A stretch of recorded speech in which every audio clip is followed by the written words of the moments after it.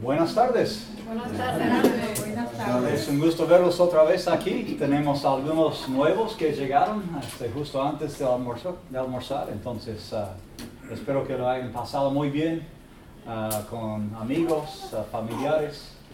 Esta tarde nos esperan 2 clases excelentes más. Tuvimos 3 excelentes esta mañana. Una bendición estar aquí. Bueno, un par de anuncios rápidos antes de presentar a Jonathan. En ambos lados del pizarrón puse algunos datos.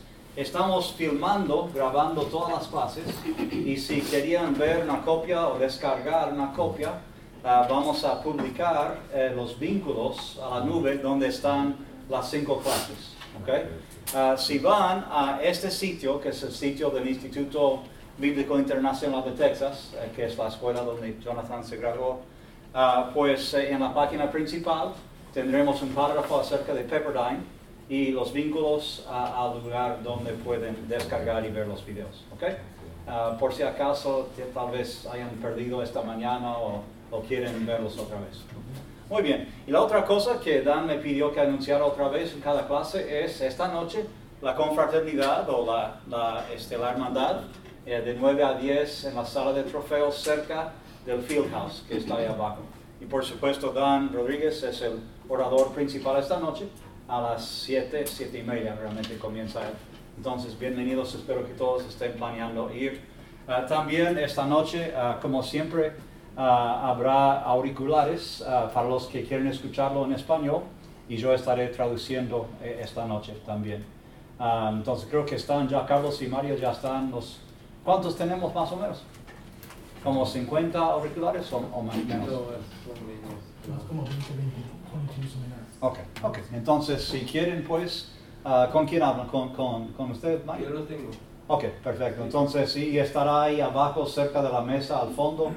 Entonces, esta noche llegando, un poco antes de las 7, si quieren participar de esa forma, pues hablen con Mario y él puede darles lo que necesitan. Ok, muy bien. Bueno, me da mucho gusto presentar a mi amigo hermano Jonathan Guevara. Yo conocí a Jonathan hace como 7 años ya, parece increíble, ¿no? Cuando él estaba en Torreón con su esposa Chris, sin niños todavía en ese momento, y ya entró a estudiar NIBIT con nosotros y se mostró ser un alumno excelente, un obrero excelente en el campo también, y ya después se graduó en 2013 y ha trabajado en varios lugares, incluyendo Dallas, Fort Worth, Morelia, en otras partes de México, y ahora está cerca de Puebla, en el estado de Puebla, en México. Ha estado ahí varios meses y ya tienen 2 niños excelentes, David y Natán. Van a poblar el resto de Primera de Samuel, me parece, con esos nombres. Así que realmente será un placer escucharte, hermano. Gracias. Así que bendiciones. Adelante. Gracias.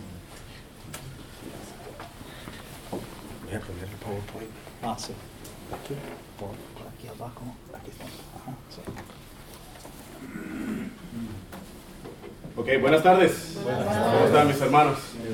Oye, para mí es un inmenso placer estar aquí. Primeramente, bueno, quiero decirles que para mí es una bendición conocer a muchos de ustedes. Y bueno, estar en este lugar para mí es un sueño. ¿Ok? El año pasado, a más o menos octubre del 2017, estábamos con mi esposa, estamos hablando mucho del Espíritu Santo en la congregación en San José, Chiapa, Puebla. Es un pueblo pequeño en México, y estábamos hablando mucho a la iglesia del Espíritu Santo, de cómo queremos que el Espíritu Santo sea quien guíe a la iglesia y no nosotros, ¿no? Porque si dependen de alguien, alguien puede fallar o alguien se puede ir, y el hermano Tomás falleció el año pasado, y yo le estoy diciendo a la iglesia, hey, confiemos profundamente en el Espíritu porque Él proveerá, ¿no? Y estamos hablando de esto, y recibo de repente un correo electrónico de un hombre llamado Mike Coe, ¿no? Y digo, hey, esto es raro, ¿quién es Mike Coe? Porque no lo conozco, pero sí decía Pepperdine, ¿no? Lo curioso es que el año pasado mi hermano Kevin Montgomery vino, subdirector de la escuela de David, y me presumió en un selfie el Océano Pacífico y me dijo, hey, algún día vendrás, ¿no? Y yo estuve muy emocional, le dije, hermano, algún día estaré. y en octubre me llega un correo diciendo, te estamos invitando a compartir la palabra en Pepperdine. Y yo, no, no están hablando en serio, esto debe ser una broma, mi hermano. E inclusive respondo, ¿en serio? ¿De verdad? Y me dicen, sí, eres uno de los invitados para este año. Así que yo, wow, gloria a Dios, ¿no? Es algo que, de verdad, para mí, hermanos, estar aquí es un sueño hecho realidad. Sé que hay muchos sueños por cumplir, pero estar aquí es una grandísima, grandísima bendición. En los últimos años también, trabajando en México, 8 años trabajando en la misión en México, hemos buscado desarrollar líderes, iglesias que puedan servir a Dios y que puedan ser guiadas por el Espíritu Santo. Entonces yo creo que esto es parte del proceso que Dios quiere hacer con nosotros, con mi esposa y conmigo y mi familia, de ayudar a las personas a conectarse con el Espíritu Santo, porque nosotros mismos estamos en ese proceso. Así que esa es la invitación que les voy a hacer hoy, de cómo conectarnos con el Señor Jesús y cómo mantener la visión en Él. ¿Ok? Quiero decirles que también mi familia está aquí, mi esposa, está mi cuñado Isaac, mi hermana Natalie. Ellos vienen de Venezuela, trabajamos juntos de hace mucho tiempo y actualmente estamos desarrollando un proyecto en Venezuela que se llama Tesoros en el Cielo, Treasure in Heaven. Y buscamos desarrollar iglesias y ayudar en medio de la crisis en Venezuela. Así que agradezco a Dios porque están aquí también ellos y no quería dejar pasar la oportunidad de saludarlos y desearles bendiciones también. Así que bueno, vamos a hacer una oración, mis hermanos, por favor.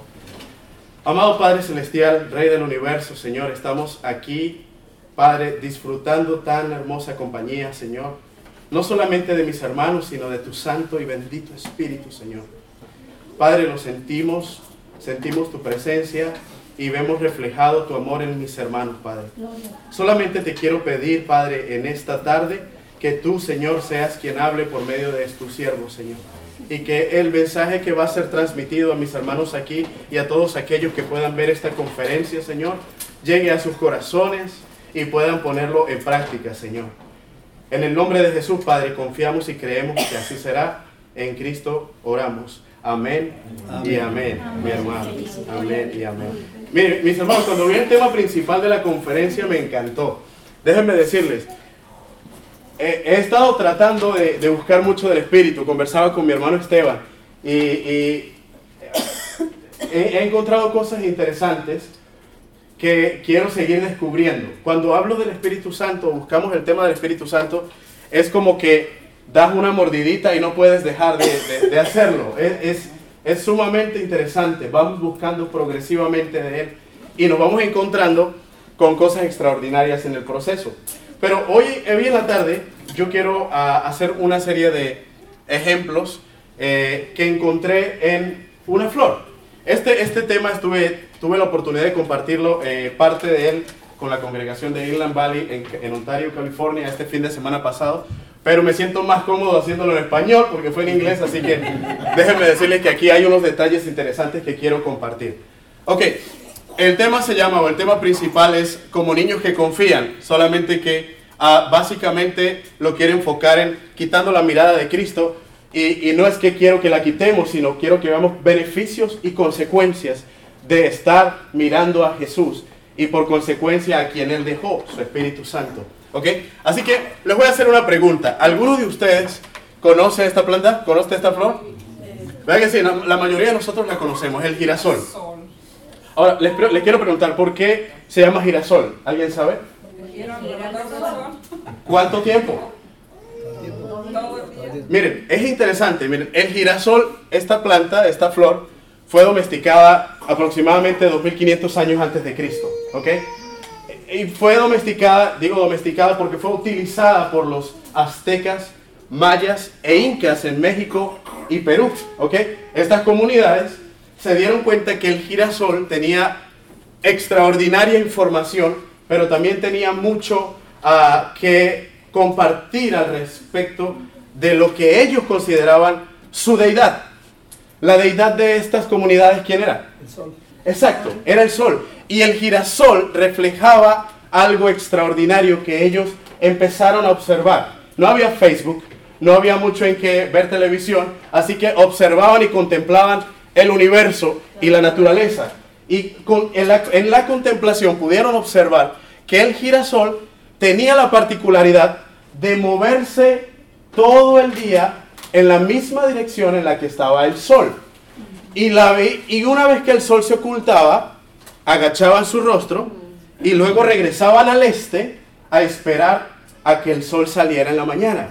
Ellos empezaron a observar esta característica y pudieron ver que vieron otras cosas que identificaban al girasol como tal. Por ejemplo, existen 70 especies hoy en día aproximadamente de girasoles, aproximadamente 70. Pero en los tiempos, en la historia universal de México, en 8 años en México, he podido nutrirme un poquito de la historia universal de México y he podido ver que una de las especies de girasoles que podían contemplar tenían 7 ramas en el tallo, que para ellos representaban los 7 días de la semana. Tenían 24 pétalos verdes en la parte de atrás, en la parte posterior, y esos 24 representaban las 24 horas del día. Por ejemplo, tenían 52 pétalos amarillos y para ellos representaban, ¿qué creen? Las 52 semanas del año. También tenían 12 hojas verdes, como estas, en el tallo que representaban los 12 meses del año. ¿Ok? También se dieron cuenta que la trayectoria del girasol, y esto no es nuevo, pero la trayectoria del girasol dura 24 horas. La misma trayectoria que dura un día en nuestro día. Pues es interesante. También quiero aclarar que si ustedes notan, las semillas del girasol, ya iba a decir sex por el domingo, pero las semillas del girasol están ubicadas de una manera especial, mis hermanos. No solo la parte externa tiene características, sino que lo principal es que las semillas están ubicadas de una manera especial, conocida como la serie Fibonacci. ¿Ok? La serie Fibonacci es una serie matemática perfecta, infinita, en la que un número sumado con el otro es la respuesta del siguiente. El domingo yo les decía a los hermanos que es difícil explicarlo en español, imagínense en inglés, pero lo que quiero decir es que en esta foto microscópica pueden ver que cada semilla no está puesta al azar o lanzada a ver a cómo cae, sino que tiene un propósito con la que sigue, la ubicación y todo lo que representa. Algunos la comparan con la Vía Láctea, nuestra galaxia, ¿no? Algunos estudiosos dicen que es la misma forma de la serie Fibonacci, ¿ok? Es interesante toda esta información porque está en una flor que a veces nosotros la pasamos desapercibida. Ahora, esta no es una clase de botánica, yo lo sé, pero me pregunto algo. Yo viendo las características del girasol, mis hermanos, yo me hice una pregunta, y es la pregunta en la que nos vamos a centrar el día de hoy. ¿Por qué si el girasol nunca deja de mirar el sol? Y la respuesta es que el girasol empieza a morir, empieza a marchitarse el día que deja de mirar el sol. Así que si una flor, y la palabra de Dios dice que nosotros somos la cúspide de la creación, pero una flor ha entendido, por poner una palabra cognitiva, ha entendido que no puede dejar de depender del sol. Esta condición se llama heliotropía, una dependencia total a la luz solar. Así que, ¿cómo es posible que una planta nunca deja de mirar al sol? ¿Y por qué los cristianos o las personas sí lo hacemos? ¿En qué momento nosotros empezamos a marchitarnos como cristianos? ¿Por qué no debemos quitar la mirada de Cristo? Porque empezaremos a morir, empezaremos a marchitarnos. Entonces, en esta tarde, lo que yo quiero que veamos por este ejemplo de esta planta es que no debo quitar la mirada de Cristo. Y es la pregunta que quiero desarrollar. ¿Por qué no debo quitar la mirada de Jesús? Y el primer punto es porque me ganará la tormenta. Y bueno, yo puse aquí en la pantalla un texto en el que quiero que leamos. Este está en Mateo, capítulo 14, versículo del 22 al 33. Hermano, me haces una seña como andamos del tiempo ahí, yo te aviso. Pero lo vamos a leer rápidamente para que veamos el ejemplo del por qué no debo quitar la mirada de Cristo. Punto número 1. Dice la palabra de Dios así. Enseguida, Jesús hizo a sus discípulos entrar en la barca e ir delante de él a la otra ribera, entre tanto que él despedía a la multitud. Despedida la multitud, subió al monte a orar aparte, y cuando llegó la noche estaba allí solo. y ya la barca estaba en medio del mar, azotada por las olas, porque el viento era contrario. Mas a la cuarta vigilia de la noche, Jesús vino a ellos andando sobre el mar. Y los discípulos, viéndole andar sobre el mar, se turbaron diciendo: es un fantasma. Y dieron voces de miedo. Pero enseguida Jesús les habló diciendo: tengan ánimo, yo soy, no teman. Entonces Pedro le dijo: Señor, si eres tú, manda que yo vaya sobre ti sobre las aguas. Y él dijo: ven. Y descendiendo Pedro de la barca, andaba sobre las aguas para ir a Jesús. Pero al ver el fuerte viento, tuvo miedo y comenzando a hundirse, dio voces diciendo: Señor, sálvame. Al momento Jesús, extendiendo la mano, asió de él y le dijo: hombre de poca fe, ¿por qué dudaste? Y cuando ellos subieron en la barca, se calmó el viento. Entonces los que estaban en la barca le adoraron diciendo: verdaderamente eres el Hijo de Dios. Ok, déjenme mostrarles esto, mis hermanos. Yo sé que muchos de nosotros conocemos esta historia, pero déjenme mostrarles un detalle que a mí me llamó muchísimo la atención. Si notamos el texto, dice que Jesús estaba con la gente y Jesús mandó a sus discípulos delante, ¿ok? Ellos se fueron y de repente empezó una tormenta y estaban ellos solos, Jesús no estaba con ellos. Cuando a la cuarta vigilia de la noche, Jesús vino a ellos andando sobre el mar. Recuerden, la barca estaba en el medio del mar, azotada por las olas porque había viento contrario. Pero a la cuarta vigilia, de repente los discípulos ven andar en el mar a un hombre. Y cuando lo ven, se asustan, por supuesto. Un fantasma, o nos mata el susto, o nos mata el agua, pero nos vamos a morir. Porque era la madrugada, ¿ok? Y viene pasando un hombre, y viene pasando Jesús. Y cuando Pedro lo ve, mis hermanos, la palabra dice que cuando Pedro lo ve, Pedro dice: Señor, si eres tú, manda a que yo baje y que yo vaya sobre las aguas. Y Jesús le dijo: ven. Ahora, yo quiero decirles algo, mis hermanos. Voy a quitar aquí un segundo. Yo no sé qué sensación hay al bajar el pie de una barca, ¿ok? Y tocar agua y no hundirse. Pero se debe sentir genial, ¿ok? Bajar el pie de la barca y que ya Jesús ya puso su poder y no te hundes, ¿ok? Es como poner el pie en el piso y yo no tengo miedo a nadar, pero sí a volar. Y me da mucho miedo los aviones y todo esto. Así que cuando yo pongo un pie en el avión, yo ya estoy sufriendo. Pero, ¿qué se sentirá bajar un pie, un pescador como Pedro, y ver que su pie se queda quieto? Y de repente poner el otro. Y la Biblia dice, hermanos, la palabra de Dios dice que descendiendo Pedro de la barca andaba sobre las aguas. Es decir, no sabemos cuánta distancia fue. Puede ser poco o puede ser mucho, pero sí caminó sobre las aguas. Y Pedro empezó a caminar. Pregunto, ¿la tormenta se había terminado? La tormenta, lo más interesante es que si nosotros vemos el contexto de la historia, la tormenta aún permanecía.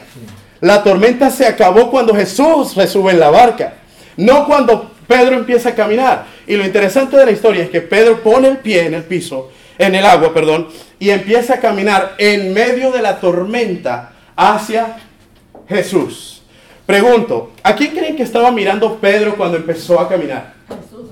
Estaba mirando profunda y directamente a Jesús. Ahora, imagínense la inseguridad que se siente estar en el agua y no tener de dónde sostenerse. Imagínense que, y no es un agua, no es un lago, estábamos hablando del mar totalmente movido. Si notamos ese detalle, podemos entender. Yo cuando leí esta historia me imaginaba un lago quieto y Jesús caminando y apenas el pie de Jesús haciendo un poquito de olitas nada más. Pero esta es una tormenta la que está ocurriendo. Y Pedro cuando se baja, me imagino el viento fuerte y las olas tremendas y Pedro empieza así. Pero de repente encima de toda la tormenta viene un hombre llamado Jesús. Y es donde Pedro se pudo sostener. Porque no había de dónde más, mis hermanos. Yo no sé si tú te has sentido así alguna vez. Cuando das un paso de fe. Cuando tú dices, no tengo de dónde sostenerme, pero confío en Cristo y voy por Él. Y nada más te sostienes de la mirada de Jesús diciendo como un papá o un niño, véngase, ¿no? Bueno, yo me he sentido así en los últimos años. Y por esa es la razón que quería compartir esto, porque la inseguridad en medio del barco y en el suelo, en el agua, era la misma. Miren, estaba más seguro Pedro ahora en el agua que los que estaban en el barco. Porque estaba yendo hacia donde Jesús, mientras que los otros seguían enfocados en la tormenta. Ahora, ¿qué pasa en la historia? Miren esto. Quiero decir algo más. A veces, los que no damos o los que no dan pasos de fe, mis hermanos, están más inseguros de los que sí los dan. Porque los que dan pasos de fe van dándolos mirando a Jesús y están más seguros yendo hacia Jesús. Y empieza aquel hombre a caminar en el agua. Si hubiese sido yo, hubiera mirado atrás y yo hubiera caminado, los muchachos ahí mirándonos, ¿ok? ¡Wow! Vénganse, muchachos. Pero miren lo que pasa, mis hermanos, en la historia. Dice, finalizando este punto, dice que hay un momento crucial en la historia y es el versículo 30. Dice, pero al ver el fuerte viento, tuvo miedo y comenzando a hundirse, dio voces diciendo, Señor, sálvame. Yo no entiendo si él no había visto la tormenta antes. Yo creo que sí. ¿Verdad que sí? Sí. Claro que la había visto. Él había visto. Pero en un momento fijó su mirada más en Jesús que en la situación alrededor. Pero cuando regresa su foco a la tormenta, es allí donde dice la Biblia, y si notan la palabra que usa, comenzando a hundirse. No dice la Biblia que él de repente cuando miró la tormenta y el fuerte viento, no dice que se hundió inmediato, ¿verdad que no? No dice que de repente se sumergió hasta el fondo del océano, no, del mar. Dice que comenzó a hundirse. Es decir, cuando yo leo esto puedo entender que progresivamente empezó a hundirse. Y cada paso que daba no era en victoria, sino para hundirse. Porque fijó su mirada en otras cosas cuando tenía a Jesús enfrente. Y enfocó toda su atención en lo que estaba pasando alrededor y no en Jesús. Y progresivamente empezó a hundirse hasta que llegó el agua hasta el cuello. Hay muchas personas que se enfocan tanto en las situaciones, en las circunstancias, que no pueden ver a Jesús. Y lo que les quiero decir es que cuando la gente está así, es más difícil ver a Jesús, porque está enfocado en salvarse a sí mismo. Está tan desesperado en salir del agua o en salir de los problemas, de las enfermedades, deudas, situaciones, estrés, trabajo. Está tan enfocado en ello que es difícil levantar de nuevo la mirada y decir, gloria a Dios, estoy feliz porque el Señor está conmigo. Es muy difícil porque estás enfocado en las circunstancias y no en la mirada de Cristo, en la mirada de Jesús. Entonces, ¿por qué no tengo que...? Bueno, mire, terminando la historia, Jesús ahora, dice la palabra, ahora va a Pedro y le dice, hey Pedro, extendiendo su mano hacia de él y le dijo, hombre de poca fe, ¿por qué dudaste? Jesús no lo dejó hundir, sino que ahora va a Pedro. Lo hermoso de Cristo es que ahora va, lo toma, lo saca y como yo hago con mis hijos, le das una nalgada, él disciplina. No es como que no pasa nada, tú sigues así. Jesús siempre está enseñando y siempre a veces lo hace con la disciplina y le dice, ¿por qué dudas? Me tenías enfrente, muchachón. No dudes, hombre, me tienes enfrente. Van a la barca y los discípulos dijeron, wow, Él es el Hijo de Dios. Mis hermanos, ¿por qué no debo quitar la mirada de Cristo? Primero y principal, primero porque me ganará las tormentas. Muchas situaciones van a estar sobre mí si yo distraigo mi mirada y la pongo en las situaciones. Muchas iglesias se acaban, muchas iglesias se dividen porque el foco está en qué hace, qué no hace, qué dijo y qué no dijo, en qué pasa, qué no pasa, quién llegó, quién no llegó, y no realmente en la mirada profunda de Jesús diciendo, vengan a mí, vengan en fe. ¿Okay? Entonces, ese es el punto número 1 del por qué no debo quitar la mirada de Cristo de los primeros, este es el número 1 de los primeros 150, ¿no es cierto? Tenemos 3 puntos de por qué no debo quitar la mirada de Cristo. Ok, número 2, ¿por qué no debo quitar la mirada de Cristo? Número 2, porque perderé mi recompensa, mis hermanos, perderé mi recompensa. La historia está en Marcos capítulo 10, voy a ir un poco breve para poder alcanzar con los tiempos. Creo que me quedan unos 20 minutos, 30 minutos, hermano. 35. 30, perfecto, estamos muy bien. ¿Por qué no debo quitar la mirada de Cristo? Número 2, perderé mi recompensa. Y déjenme leer, mis hermanos, para que veamos otra historia conocida, pero vamos a darle este enfoque el día de hoy. Al salir él su camino, vino uno corriendo, hincando la rodilla delante de él, le preguntó: Maestro bueno, ¿qué haré para heredar la vida eterna? Jesús le dijo: ¿por qué me llamas bueno? Ninguno es bueno, solo uno, Dios. Los mandamientos sabes: no adulteres, no mates, no hurtes, no digas falso testimonio, no defraudes, honra a tu padre y a tu madre. Él entonces respondiendo le dijo: Maestro, todo esto lo he guardado desde mi juventud. Entonces Jesús, mirándole, le amó y le dijo: una cosa te falta. Anda, vende todo lo que tienes, dáselo a los pobres y tendrás tesoros en el cielo. Y ven y sígueme tomando tu cruz. Pero él, afligido por esta palabra, se fue triste porque tenía muchas posesiones. Jesús, mirando alrededor, dijo a sus discípulos: cuán difícil entrarán en el reino de Dios los que tienen riquezas. Los discípulos se asombraron por sus palabras, pero Jesús les respondió y les volvió a decir: hijos, cuán difícil es entrar en el reino de Dios a los que confían en las riquezas.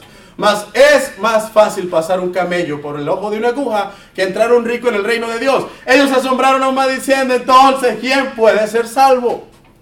Entonces Jesús, mirándolo, y les dijo: para los hombres es imposible, mas para Dios no, porque todas las cosas son posibles para Dios. ¡Wow! Esto es tremendo.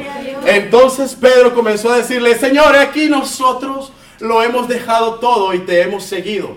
Respondiendo Jesús le dijo: de cierto os digo que no hay ninguno que haya dejado casa o hermanos o hermanas, o padre o madre, o mujer o hijos o tierras por causa de mí y del evangelio, que no reciba 100 veces más ahora en este tiempo, casas, hermanos, hermanas, madres, hijos, tierras con persecuciones, y en el siglo venidero la vida eterna. Pero muchos primeros serán postreros y postreros serán primeros. Miren, esta historia me encanta, hermano, porque haciendo un poquito de énfasis en la historia, usted puede ver que el que se acerca a Jesús no es un joven común. La pregunta que les voy a hacer: ¿qué está buscando el joven cuando se acerca a Jesús? ¿Cuál es la pregunta que le hace? ¿Eso es común? Que un joven te pregunte como predicador o siervo de Dios: oye, hermano, ¿qué tengo que hacer para heredar la vida eterna? Normalmente esas preguntas no las hace. Gracias, hermano. Alguien por ahí me dio una agüita y la dejé por ahí, no sé dónde, pero...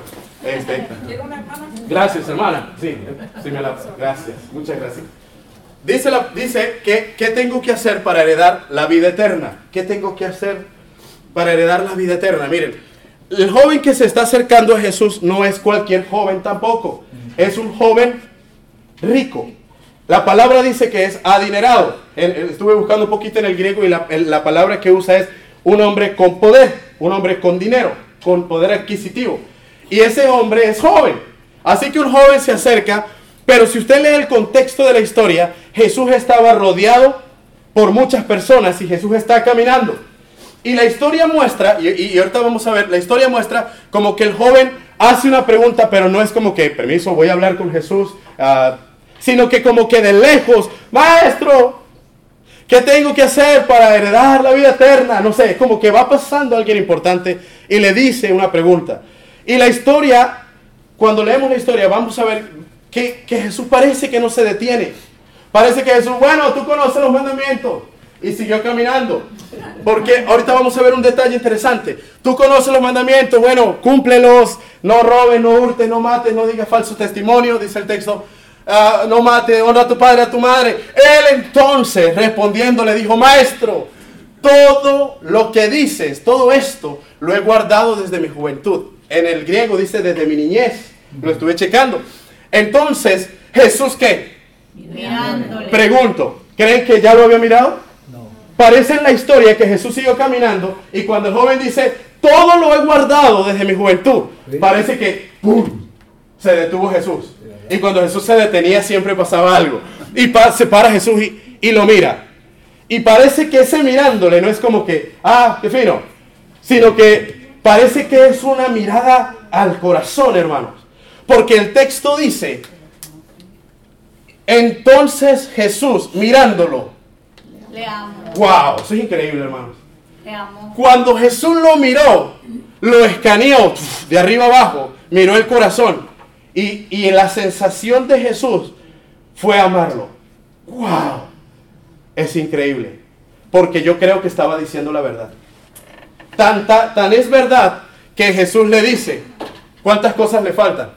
Una. Yo no sé cuántas me faltan a mí para llegar a esa condición, pero a él le faltaba una cosa, mi hermano.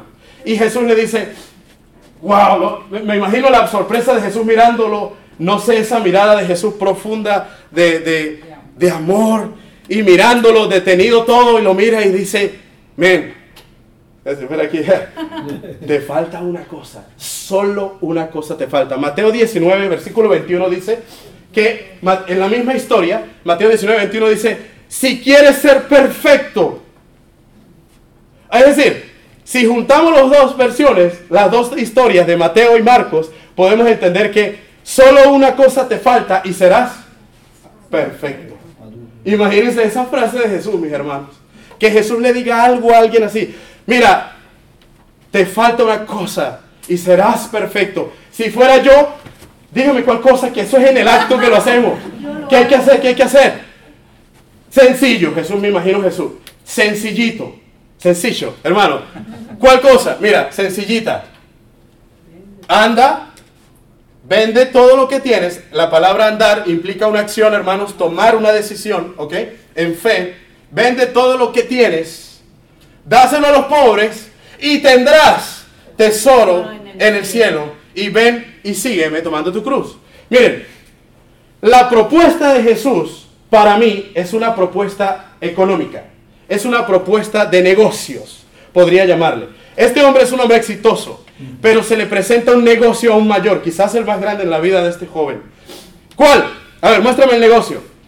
Mira. Vende lo que tienes. ¿Qué tendrás? ¿Qué? $5 millones. Ok.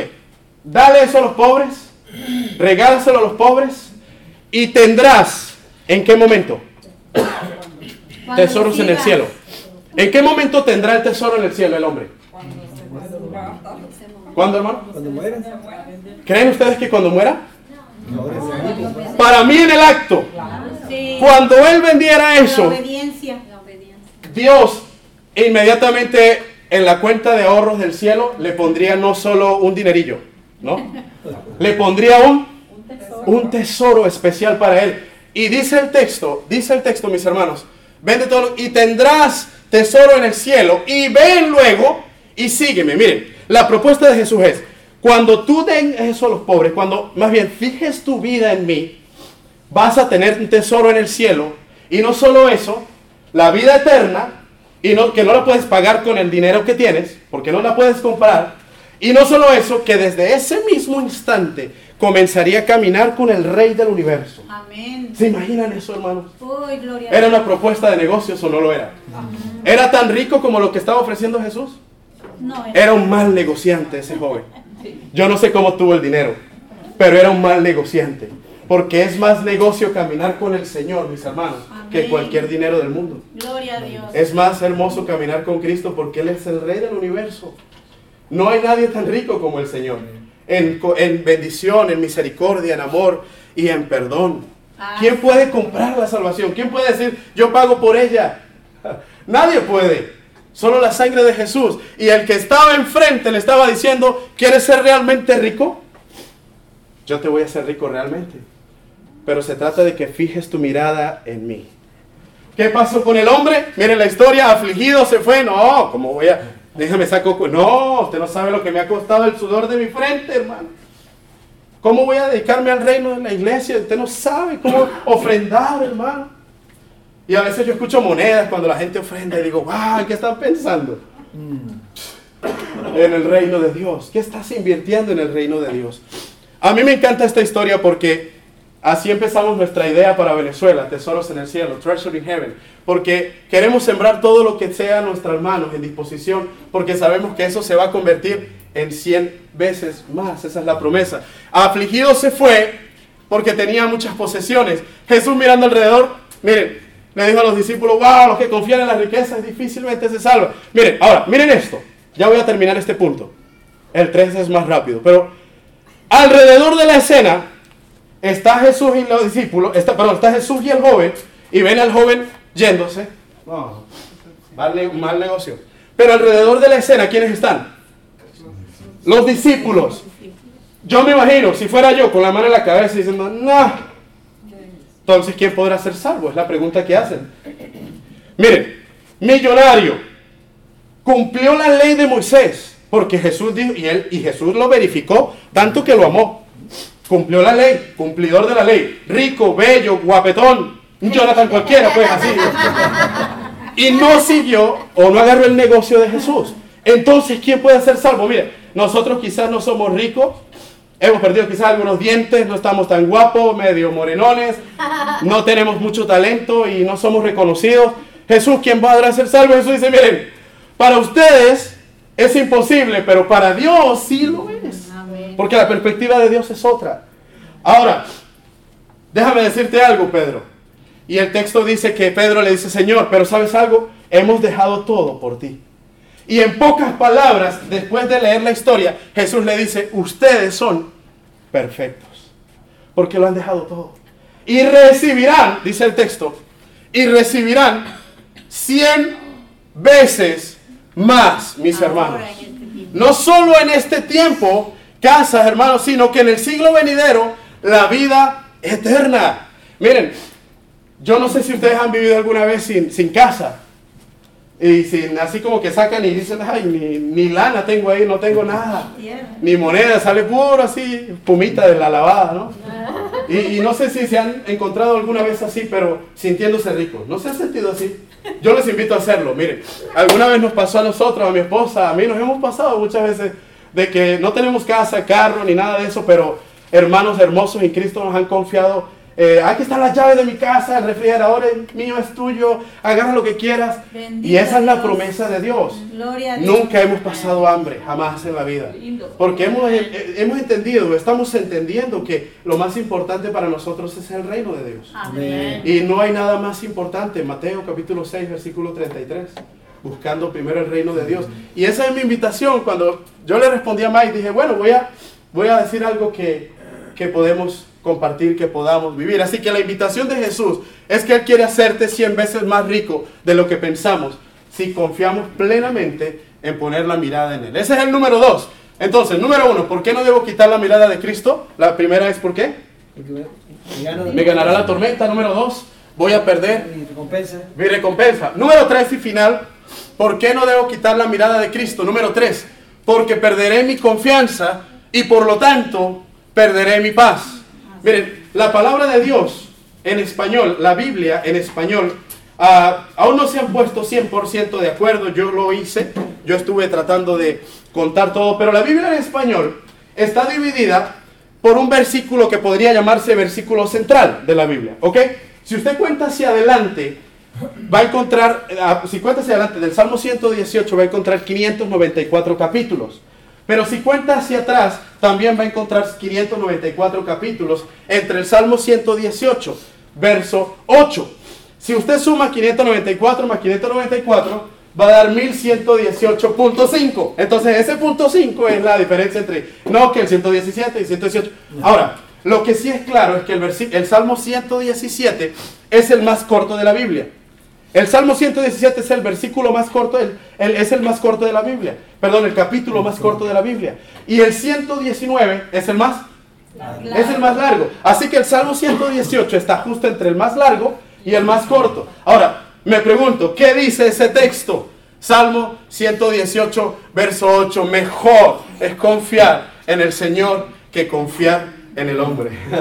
Eso yo les digo un amén tremendo, hermano, porque mejor es confiar en el Señor que confiar en el hombre. Si hay algún texto en la Biblia central, creo que para mí podría funcionar el 118, verso 8, porque habla plenamente de confiar en Dios que confiar en el Señor. Y el versículo siguiente, el 9, dice, mejor es confiar en el Señor que confiar en los gobiernos, en los poderosos, dice la palabra. Ahora, mis hermanos, cuando nosotros leemos Mateo 18, verso 3, hay un texto en la palabra de Dios que dice que hay que hacernos como niños. Y ese es el tema central para mí en esta tarde, de cómo hacernos como niños. Y quiero decirles que una de las mayores manifestaciones para mí de tener el Espíritu Santo, una de las mejores cosas, las puedo ver reflejadas en los niños. Miren, El domingo alzaba a mi niño, lo veo, está dormido ahorita, pero un niño, mis hermanos, un niño cree profundamente en la provisión de sus padres. Si ustedes alzan un bebé, hermano, yo tengo uno de 11 meses, y si ustedes alzan un bebé, ustedes ven que él está durmiendo y despierto allí profundamente en paz. Confiado. Mire, si usted le pregunta, yo le preguntaba el domingo a mi niño que no habla todavía, pero le dije, oye, ¿qué opinas de este presidente? Él está ahí nada más. Mira. ¿Qué opinas de mañana? Y si mañana no hay comida, ¿qué vamos a hacer? Y Jesús dice en Mateo capítulo 6, miren a los lirios del campo y las aves del cielo, que no trabajan ni hilan, y el Dios más grande del universo, el Señor les provee todo lo que necesita. Ni Salomón tenía ropa de calidad como esa flor. Increíble. Ahora, un niño ama incondicionalmente, un niño perdona más rápido de lo que pensamos. Un niño disfruta con lo que tiene cuando lo tiene. Un niño se ríe y regala felicidad sin esperar nada a cambio. Alguna vez leí esta frase, no tenía autor, pero me llamó la atención. Escuchen esto, dice: todo niño quiere ser hombre, todo hombre quiere ser rico, todo rico quiere ser rey, todo rey quiere ser un Dios, pero solo Dios quiere que seamos como niños. Ay, qué hermoso. Miren, mis hermanos, la palabra de Dios dice en Mateo capítulo 18 que Jesús nos dice: el que no se haga como uno de estos niños no podrá entrar en el reino de los cielos.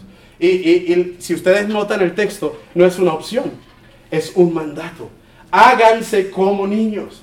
Yo quiero ser más como Nathan. Confiar tan profundamente en Dios, mis hermanos, que no me importe y no me interese tanto el futuro. Porque sé que estoy en las manos de Dios y Él me va a llevar a donde necesita. Nathan no se preocupa si está en California o está en un pueblo, o está aquí o está allá, porque Él sabe que a donde yo lo lleve estará conmigo protegido y no le voy a hacer daño.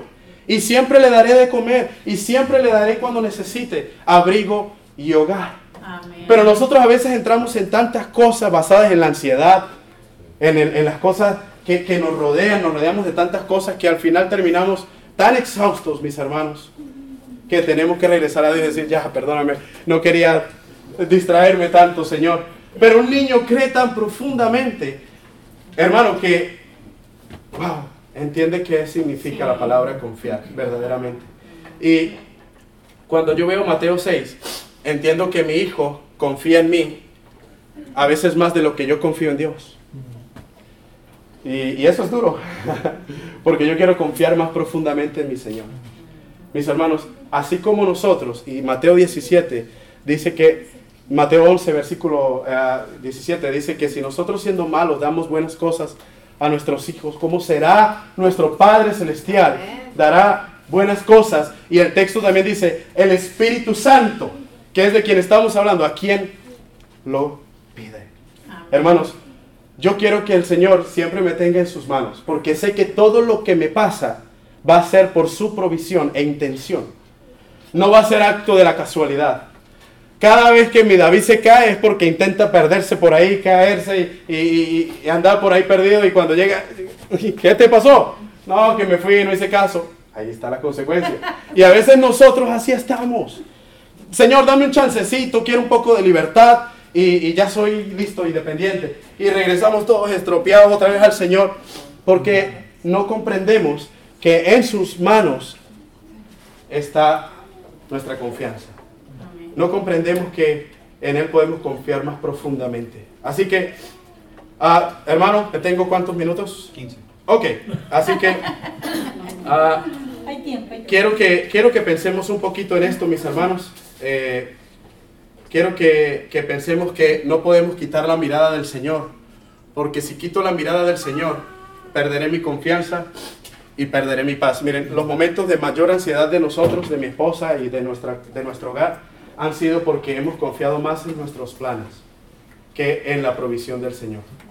Y nos peleamos y discutimos y lloramos y nos llenamos de ansias, nos hemos llenado de tanto dolor y que las cosas no funcionan, qué es lo que está pasando. Pero cuando regresamos a Dios y pedimos de su Espíritu, de la provisión de su Espíritu, podemos entender que podemos ser guiados por Él. No guiados por nosotros o por un plan, sino guiados por el Señor que está diciendo, ok, por aquí vamos, por allá vamos. Amén. Miren, tanto es así, mis hermanos, que quiero decirles esto. Yo nunca había pensado estar aquí enfrente de ustedes con hombres de Dios tan extraordinarios como los que hay en este lugar, que admiro tanto, como mi hermano Esteban, como tantos hombres de Dios que están aquí, que son un eco en otros países por su predicación, por su trabajo en la obra de Dios. Y yo dije, bueno, esos hombres, algún día llegaré a un punto en el que puedo enseñar y lograr un alcance como lo que están logrando. Y tener la bendición a 29 años de edad en este lugar, para mí es un sueño, mis hermanos. Pero yo lo que sí quiero decirte en esta tarde es que confiemos en Dios profundamente. Bajo ninguna circunstancia quitemos la mirada de Él. Bajo ningún momento, en ningún lugar, agaches tus ojos y digas, dame resolver estos temas primero y después me acerco a Cristo. Muchos de los cristianos que no van, muchas de las personas que no se acercan a Cristo es porque me dicen, déjame primero resuelvo mi vida y luego sí me acerco a Dios. Eso nunca va a pasar. Ahora, yo les quiero decir algo. ¿Cuántas tormentas creen que el girasol pasa en la naturaleza? De hecho, en la investigación que estaba haciendo, los girasoles más fuertes y más grandes son los que están en el ambiente, no los que crecen bajo un techo. Y en la mañana estaba escuchando al hermano Tim Archer decir, hay que salir de la iglesia, por supuesto, del local, del edificio, porque si no, no vamos a crecer. Vamos a estar ahí como en un vivero. Vamos a estar en un lugar ahí muy bien, vivos, pero ahí débiles y cualquier pelea, cualquier cosa nos va a hacer caer. Pero los girasoles que están en la naturaleza tienen que estar fuertes porque están expuestos a tormentas, pero la tormenta, ¿sabe qué hace con ellos? Les hace tener el tallo más grande, más grueso. Así que la tormenta funciona en favor de ellos. En Daniel es increíble cuando meten a estos jóvenes en el fuego y los meten atados, ¿recuerdan? A Sadrach, Mesach y Abednego los meten atados, ahí lánzalos al fuego. Los mismos que lo estaban atando los metieron y se quemaron ellos. Y cuando los lanzan, Nabucodonosor dice, hey, yo metí 3, ¿por qué veo 4? Y cuando los sacan o cuando salen, mis hermanos, ellos salen, ni la ropa ni el pelo les olía a fuego. Y todo lo mejor que puedo ver en la historia es que salieron desatados. Así que la tormenta, el fuego, la prueba nos debe hacer más fuertes. Así que los que estamos pasando por cualquier situación, bendición o dificultad, nunca debemos dejar de mirar a Cristo. Porque es allí donde vamos a hacernos fuertes, es allí donde vamos a tener tanta información que podemos transmitirle al mundo, así como el girasol lo hace. Nosotros podemos transmitir al mundo muchas cosas del cielo que vienen por medio del Espíritu. Así que, mis hermanos, no saben cuán honrado estoy de estar aquí. Espero en el Señor que me sigan invitando. Es un placer ver tantas personas trabajando en el reino de Dios y buscándole.